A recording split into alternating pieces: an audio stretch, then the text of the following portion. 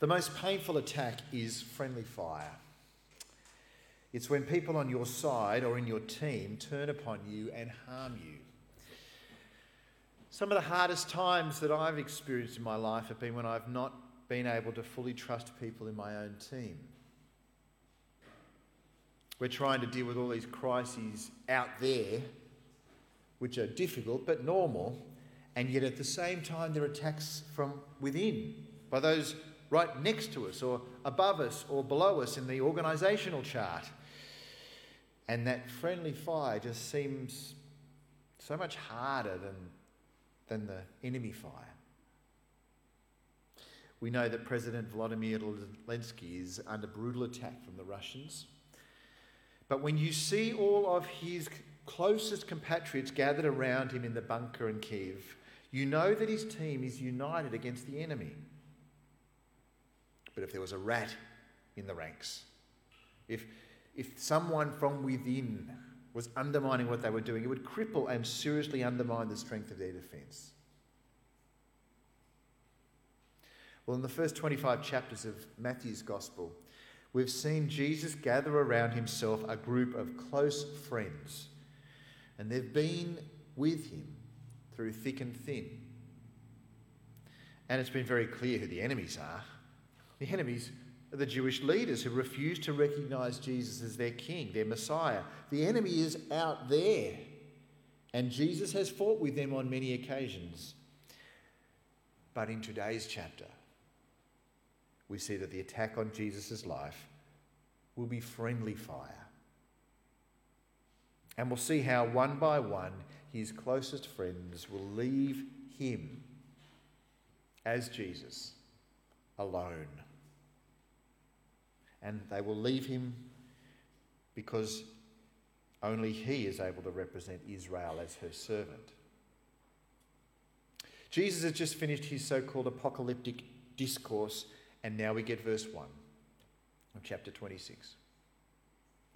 When Jesus had finished saying all these things, 2 whole chapters of them, he said to his disciples, "As you know, Passover begins in 2 days, and the Son of Man will be handed over to be crucified." He has been speaking at length about how the Son of Man will come to Jerusalem. And now he makes it clear that the time for that event is closer than ever before. And as he told the disciples earlier, the event will see him handed over to be crucified, that he would experience the most painful and cruel execution method that's ever been invented. And with that still ringing in their ears, the action switches. It switches over to the home of the Jewish high priest, verse 3. At that same time, the leading priests and elders were meeting at the residence of Caiaphas, the high priest, plotting how to capture Jesus secretly and kill him. But not during the Passover celebration, they agreed, or the people made right. These men who teach God's people how to obey the 10 Commandments and to love the law are trying to work out how to execute Jesus of Nazareth. Can you see the irony there? The religious leaders want to execute Jesus. And the only reason that they think, ooh, let's go easy on this, is they don't want to see a riot happen. Especially at that time when there's so many people visiting Jerusalem at the time of the Passover, only a day away. But then the action switches again. Verse 6. Meanwhile, Jesus was in Bethany at the home of Simon, a man who had previously had leprosy. Jesus is outside Jerusalem, not inside Jerusalem. And he's at Simon's home. What do we know about Simon? He's a guy who had leprosy before, but no more. Why is that? Because Jesus healed him. That's what Jesus does. We've just heard about all these religious leaders who want to kill the guy who brings life and love to others. And right now, Jesus is at the very home of one of those guys. Hard to see a greater contrast. But then something weird happened. Verse 7. While he was eating, a woman came in with a beautiful alabaster jar of expensive perfume and poured it over Jesus' head. Will you agree with me that that's a bit weird? It's a bit weird, okay? I don't know if you've ever had anyone walk up to you and say, "G'day, how you going? Chanel number 5. Blah, blah, blah, blah, blah, blah. It's weird. It's not normal. And if it was me and I'm getting the stuff in my eyes, I'd be a bit freaked out. But it turns out that that's not the reason that they were weirded out by it. In fact, verse 8, the disciples we read were indignant when they saw this. What a waste, they said. It could have been sold for a high price and the money given to the poor. It was very smelly, but worse than that, it was a waste of money, which could have been used to care for the poor. But Jesus wasn't going to go down that line. He disagreed with them. Jesus, aware of this, he replied, "Why criticise this woman for doing such a good thing to me? You will always have the poor among you, but you will not always have me." Jesus describes the act as a good thing. Other translations talk about it as a beautiful thing, because she's recognised it was a very special moment in history. This perfume pouring was a really good thing. It's an event worth spending money on. Like an expensive wedding. It's like, oh, why do we have to spend so much money on just one day? It's like, because it's the one day. Oh, the funeral? Why do we bother spending all that money on his funeral? It's like, because it's his funeral? She has poured, verse 12, this perfume on me to prepare my body for burial. She recognised that Jesus is dead man walking. And because he's as good as dead, she treats his body like it's dead. That's the thing everyone's missed. She could see that Jesus was staring death in the face, and she was prepared to use that expensive gift to glorify her Messiah. She got it. And Jesus recognises her amazing act. Listen to this. This is quite a powerful verse. I tell you the truth, wherever the good news is preached throughout the world, this woman's deed will be remembered and discussed. And here we are, 2,000 years later, in Jamberoo, talking about this woman's amazing act of love to the man she realised was greatest because he was dead. Amazing. But the beauty of her act is now contrasted with a horrible act. Verse 14. Then Judas Iscariot, one of the 12 disciples, went to the leading priests and he asked, "How much will you pay me to betray Jesus to you?" And they gave him 30 pieces of silver. And from that time on, Judas began looking for an opportunity to betray Jesus. Judas made the deliberate decision to hand over Jesus to be killed. Now, in a way, don't misunderstand what I'm about to say now, but in a way, I kind of wish that Judas did it because he couldn't agree with Jesus' theology or his ministry or his leadership. And here's this guy, Jesus. He's coming in and he's disrupting the religion and he's causing division and he's causing these problems. We need to get rid of him out of this ministry. I could sort of I disagree, but I could sort of understand why Judas might do that. But he did it for money. He did it for money. Did you see the contrast? They're saying, oh, think of all the money we could have made by the perfume. And Judas comes along and it's like, I want to get money. And when they pay him the price, here's your 30 pieces of silver, he now is starting to think, how am I going to do what I've been paid to do? We'll hear more about the betrayal in a moment. Because now, at this moment, we're back with the disciples. Verse 17. On the first day of the festival of unleavened bread, the disciples came to Jesus and asked, "Where do you want us to prepare the Passover meal for you?" It's a very important day in the life of God's people. It's the moment that they remember that God rescued his people out of Egypt. The Passover remembers the rescue from Egypt when they obeyed the rescue instructions. They were to kill a lamb and place the blood around their front door. And if they did that, the household and everybody in it would be freed from the plague of the death of the firstborn. And And part of the instructions was make up some bread without any yeast. Make up some unleavened bread. And that's where the bread and the wine come from the Passover.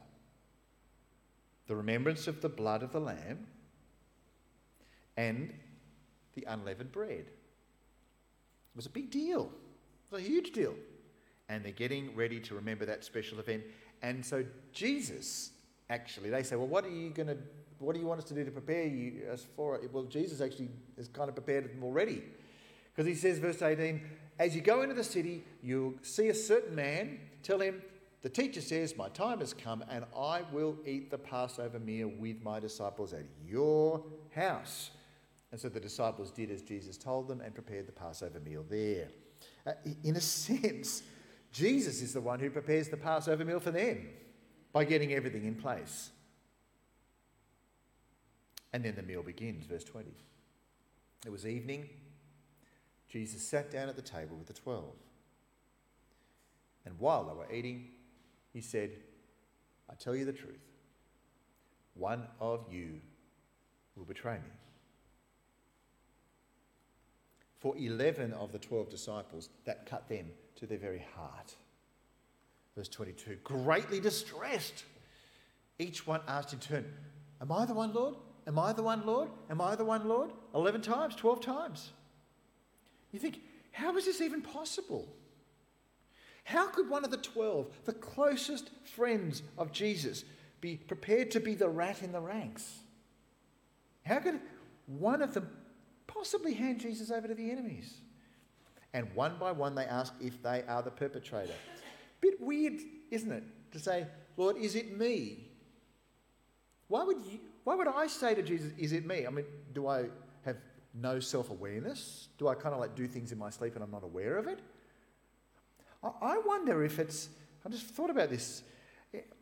Are they asking Jesus, are they going to do it because they thought it was such a horrible, evil thing that they might do it by some strange brain snap or something? You know, that they're not ready to do it, but they're going to do it subconsciously or unawares or something like, because it's just so out of character that any of the 12 would do that. And Jesus answered in verse 23 by saying, well, one of you who has just eaten from this bowl with me will betray me. One of them there will in fact betray him, but not by chance, not by accident. Verse 24, he says, for the Son of Man must die, as the Scriptures declared long ago. But how terrible it will be for the one who betrays him. It would be far better for that man if he had never been born. The most evil event in the history of the universe was planned by God and predicted in God's word. The betrayal was planned by God. The crucifixion of the Son of Man is plan A. And it was God's plan to make it happen. And God would make all of the events take place to fulfill his purpose. But it doesn't take away from the personal responsibility of the man who did that evil. For him, it would be better that he was never born. Imagine someone saying that about you. It'd be better that you were never born. That's a pretty full-on offensive way of describing your life. But that's how Jesus describes this guy. The joy that you brought your parents. Oh, goo, goo, goo, goo. All of that love. Oh, he's walking. Oh, isn't that lovely? All of that. Better if it never happened. Everything that he did as he went with the 12, going around and leaving stuff behind to serve Jesus and be with them, and all the good works and the good things and all those things. Better he never did them at all. Better that he was never alive. Better that his name was never ever mentioned by anyone ever. And then we find out who he is. We already know, don't we? We've read, but those in the room hadn't, but now they do. Because Judas, the one who would betray him, also asked, Rabbi, am I the one? And Jesus told him, you have said it.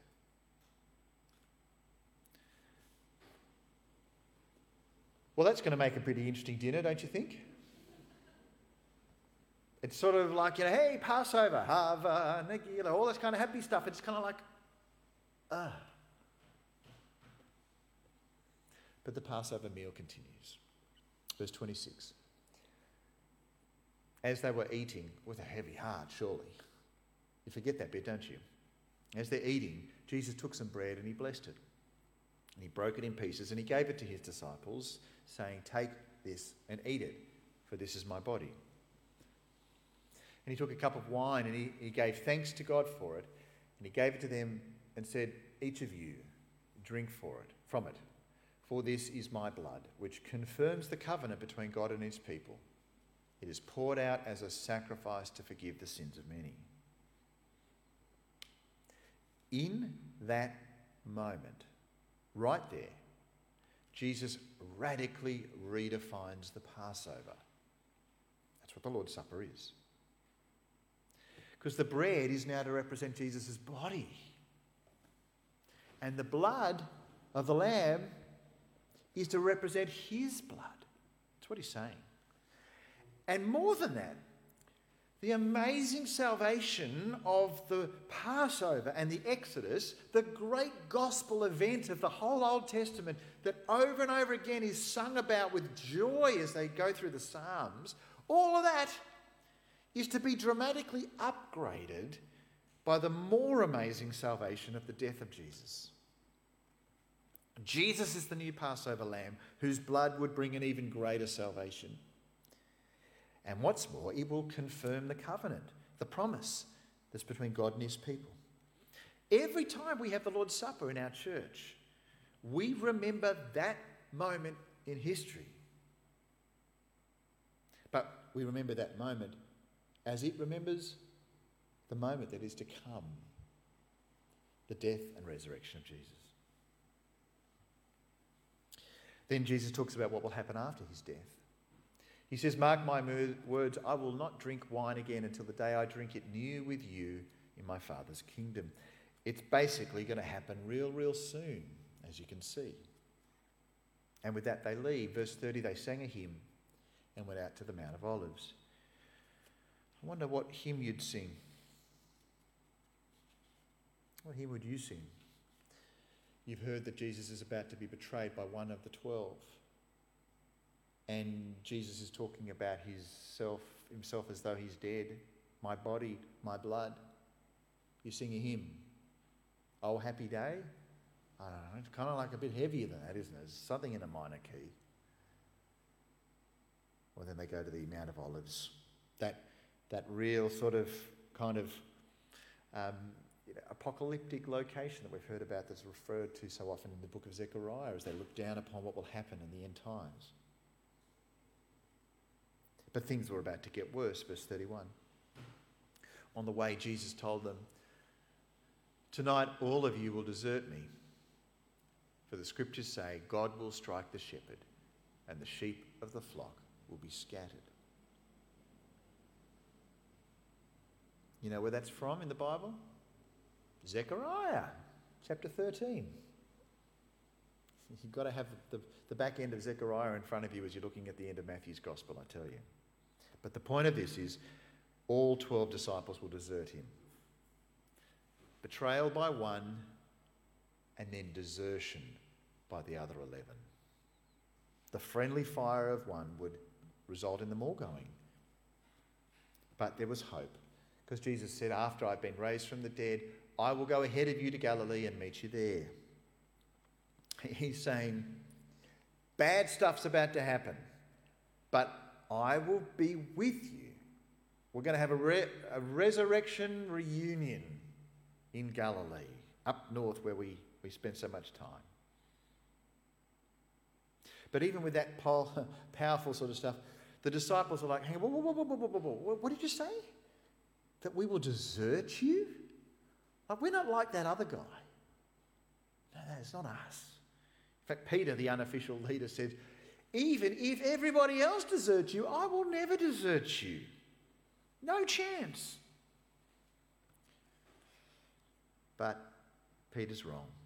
Verse 34, Jesus said, I tell you the truth, Peter, this very night, tonight, before the rooster crows, you will deny 3 times that you even know me. Peter says, "No, you're wrong, Jesus. Even if I have to die with you, I will never deny you. We only hear of Peter, but, well, actually, the other ones are there saying, and all the other disciples vowed the same. Yeah, me too. Yeah, me too. Yeah, me too. Yeah, me too. I don't know whether it would be nicer if we didn't have those verses and they just betray you, desert them, or whether it's harder to know that what just happened there when they say, oh, no, we're with you, 100%. Because it's inconceivable to think that they'd walk away from him. It's not like they just met him in the park that day. They've lived with him. They've given up everything to be with him. And they've heard him, seen him, loved him, been loved by him. And he says, we are going to stick with you, mate, no matter what. But there's no more talk of the conversation because the location changes again. Verse 36. Jesus went with them to the olive grove called Gethsemane. And he said to them, sit here while I go over there to pray. But soon, Jesus fell apart. Verse 37, he took Peter and Zebedee's two sons, James and John, and he became anguished and distressed.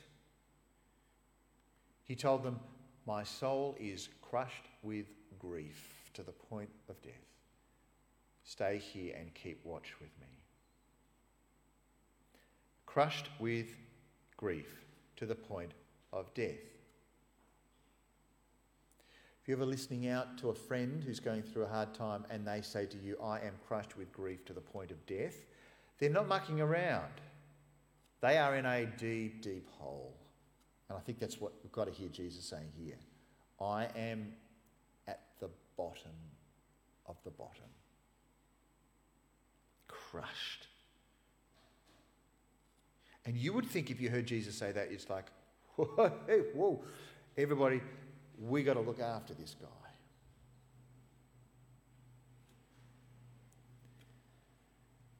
And so he says in verse 39, he went on a little farther and he bowed with his face to the ground, praying, my Father, if it is possible, let this cup of suffering be taken away from me. Yet I want your will to be done, not mine. Please, Father, please. He is in the greatest hole of his life and he is begging his Father for a way out. But in the end, his Father's will was more important than the Son's desire. Yet not my will, but yours. But then he turns back to his disciples. Verse 40, and he found them asleep. He said to Peter, Peter, couldn't you watch with me even 1 hour? I mean, how bad do I need to be that you would stay awake? Like, I can't get any worse than I am, and you are snoozing, all of you. So he tells them again, verse 41, keep watch and pray, so that you will not give in to temptation. For the spirit is willing, but the body is weak. He tells them what he said back in chapter 24. Keep watch, keep watch, keep watch and pray, Jesus asked his disciples. Do it so that you'll avoid temptation. What temptation might that be? Maybe the temptation to desert him, perhaps. Then verse 42, Jesus left them a second time and prayed, my Father, if this cup cannot be taken unless I drink it, your will be done. He's talking about the cup of suffering. In his anguish, he remains loyal to his Father's will. Nothing will get in the way of him achieving the mission that he shares with the Father. Even though it is a road marked with suffering, he chose to follow his Father's will. But he's the only guy who can be loyal to the mission because, verse 43, when he returned to them again, he found them sleeping, for they couldn't keep their eyes open. Again. I mean, you know what it's like when you're up all night for an all-night movie trilogy binge and it's getting near the end and your eyes are so heavy and you can't fall asleep? Well, I can understand why you might just sort of doze off a bit. But if your life is at risk, or a dear friend or family member is on the edge of absolute despair, are you just going to go and sleep? You're going to have your adrenaline rushing around inside. You're going to have, it's like, look, there's 11 of us. Can we just at least take turns for somebody to do push-ups and jog or something to stay awake? It's that serious. But nobody else is able to do what Jesus had to do. Nobody could do it. All of them were unable to persevere with that mission. Nobody could take the sins of the world. No one else but Jesus. Nobody else could save those people, only Jesus.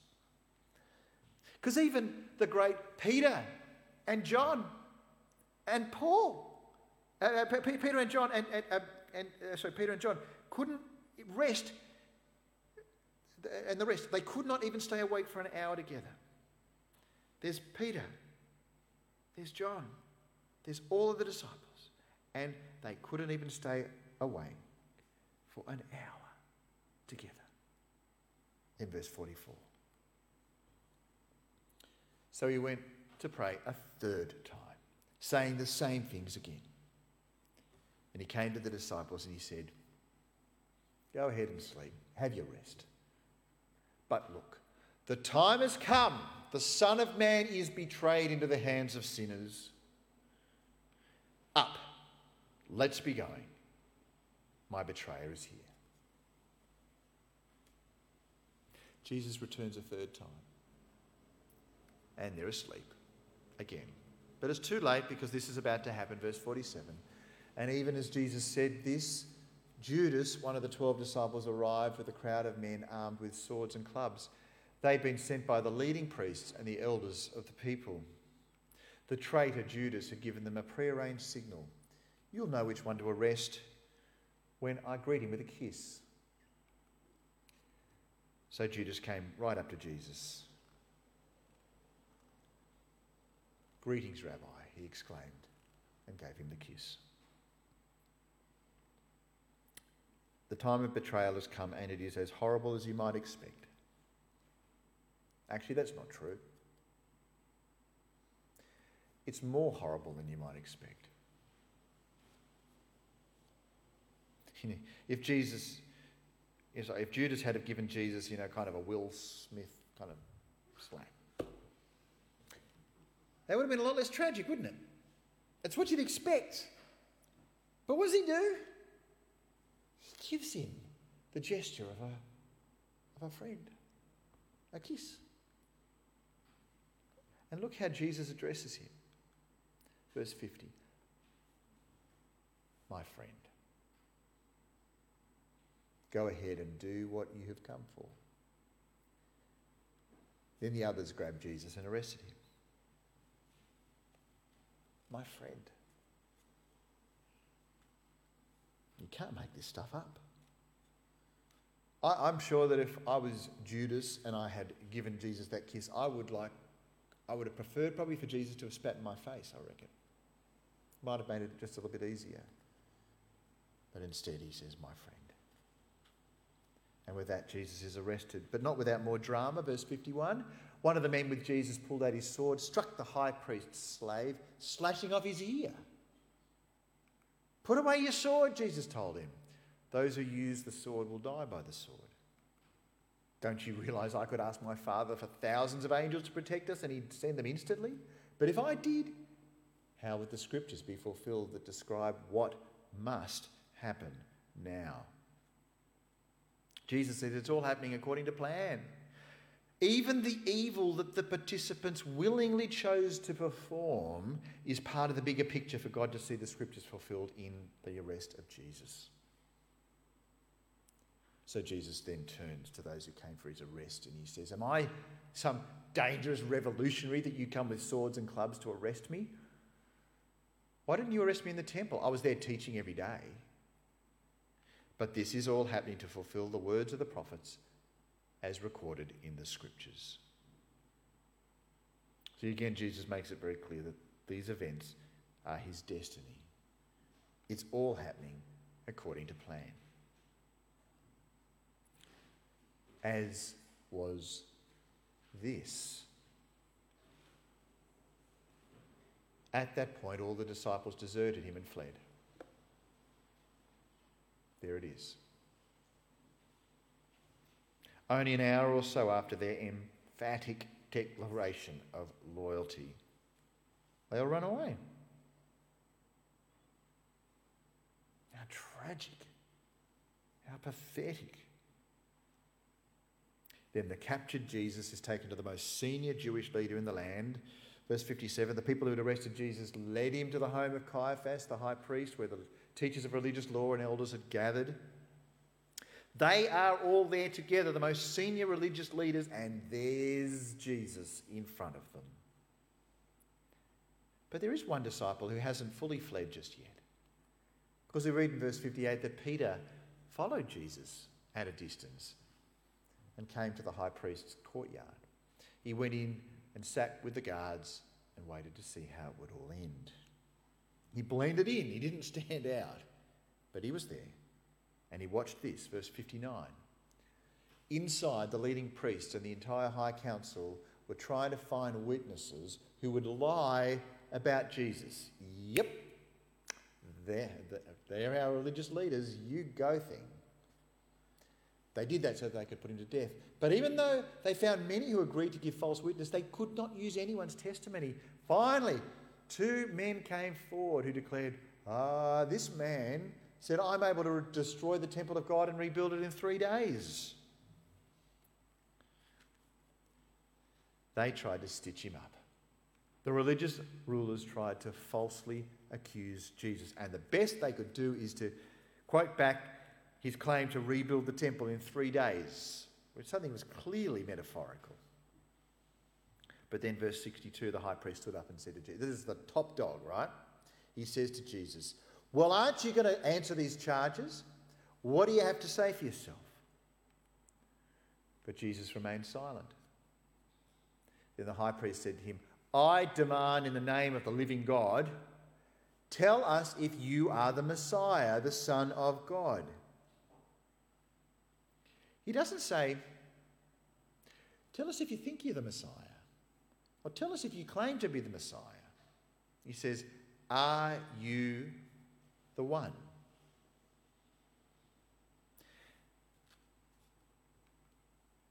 Jesus replied, you have said it. And in the future you will see the Son of Man seated in the place of power at God's right hand and coming on the clouds of heaven. That says in the future. More literally, it just says from now, actually. That's what the NIV says. From now you will see the Son of Man seated in the place of power and coming on the clouds of heaven. From this moment, as Israel gathers together representatives of all of those in power, all coming together in the presence of the Messiah, the servant of the Lord, the Son of God, right there. And what do? They reject him. And so from that moment, the Son of Man takes his place of power. From now. And their reaction is horrible. Verse 65, the high priest tore his clothing to show his horror. And he said, blasphemy! Why do we need other witnesses? You have all heard his blasphemy. What is your verdict? Guilty, they shouted. He deserves to die. Then they began to spit in Jesus' face and beat him with their fists. And some slapped him, jeering, prophesy to us, you Messiah. Who hit you that time?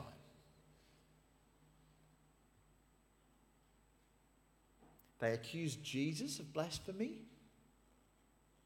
How could they get that so wrong? And they mock him mercilessly. Why couldn't he recognise who was hitting him? Probably because they'd smashed his face in. It's going from bad to worse. But fortunately, Peter's there, right?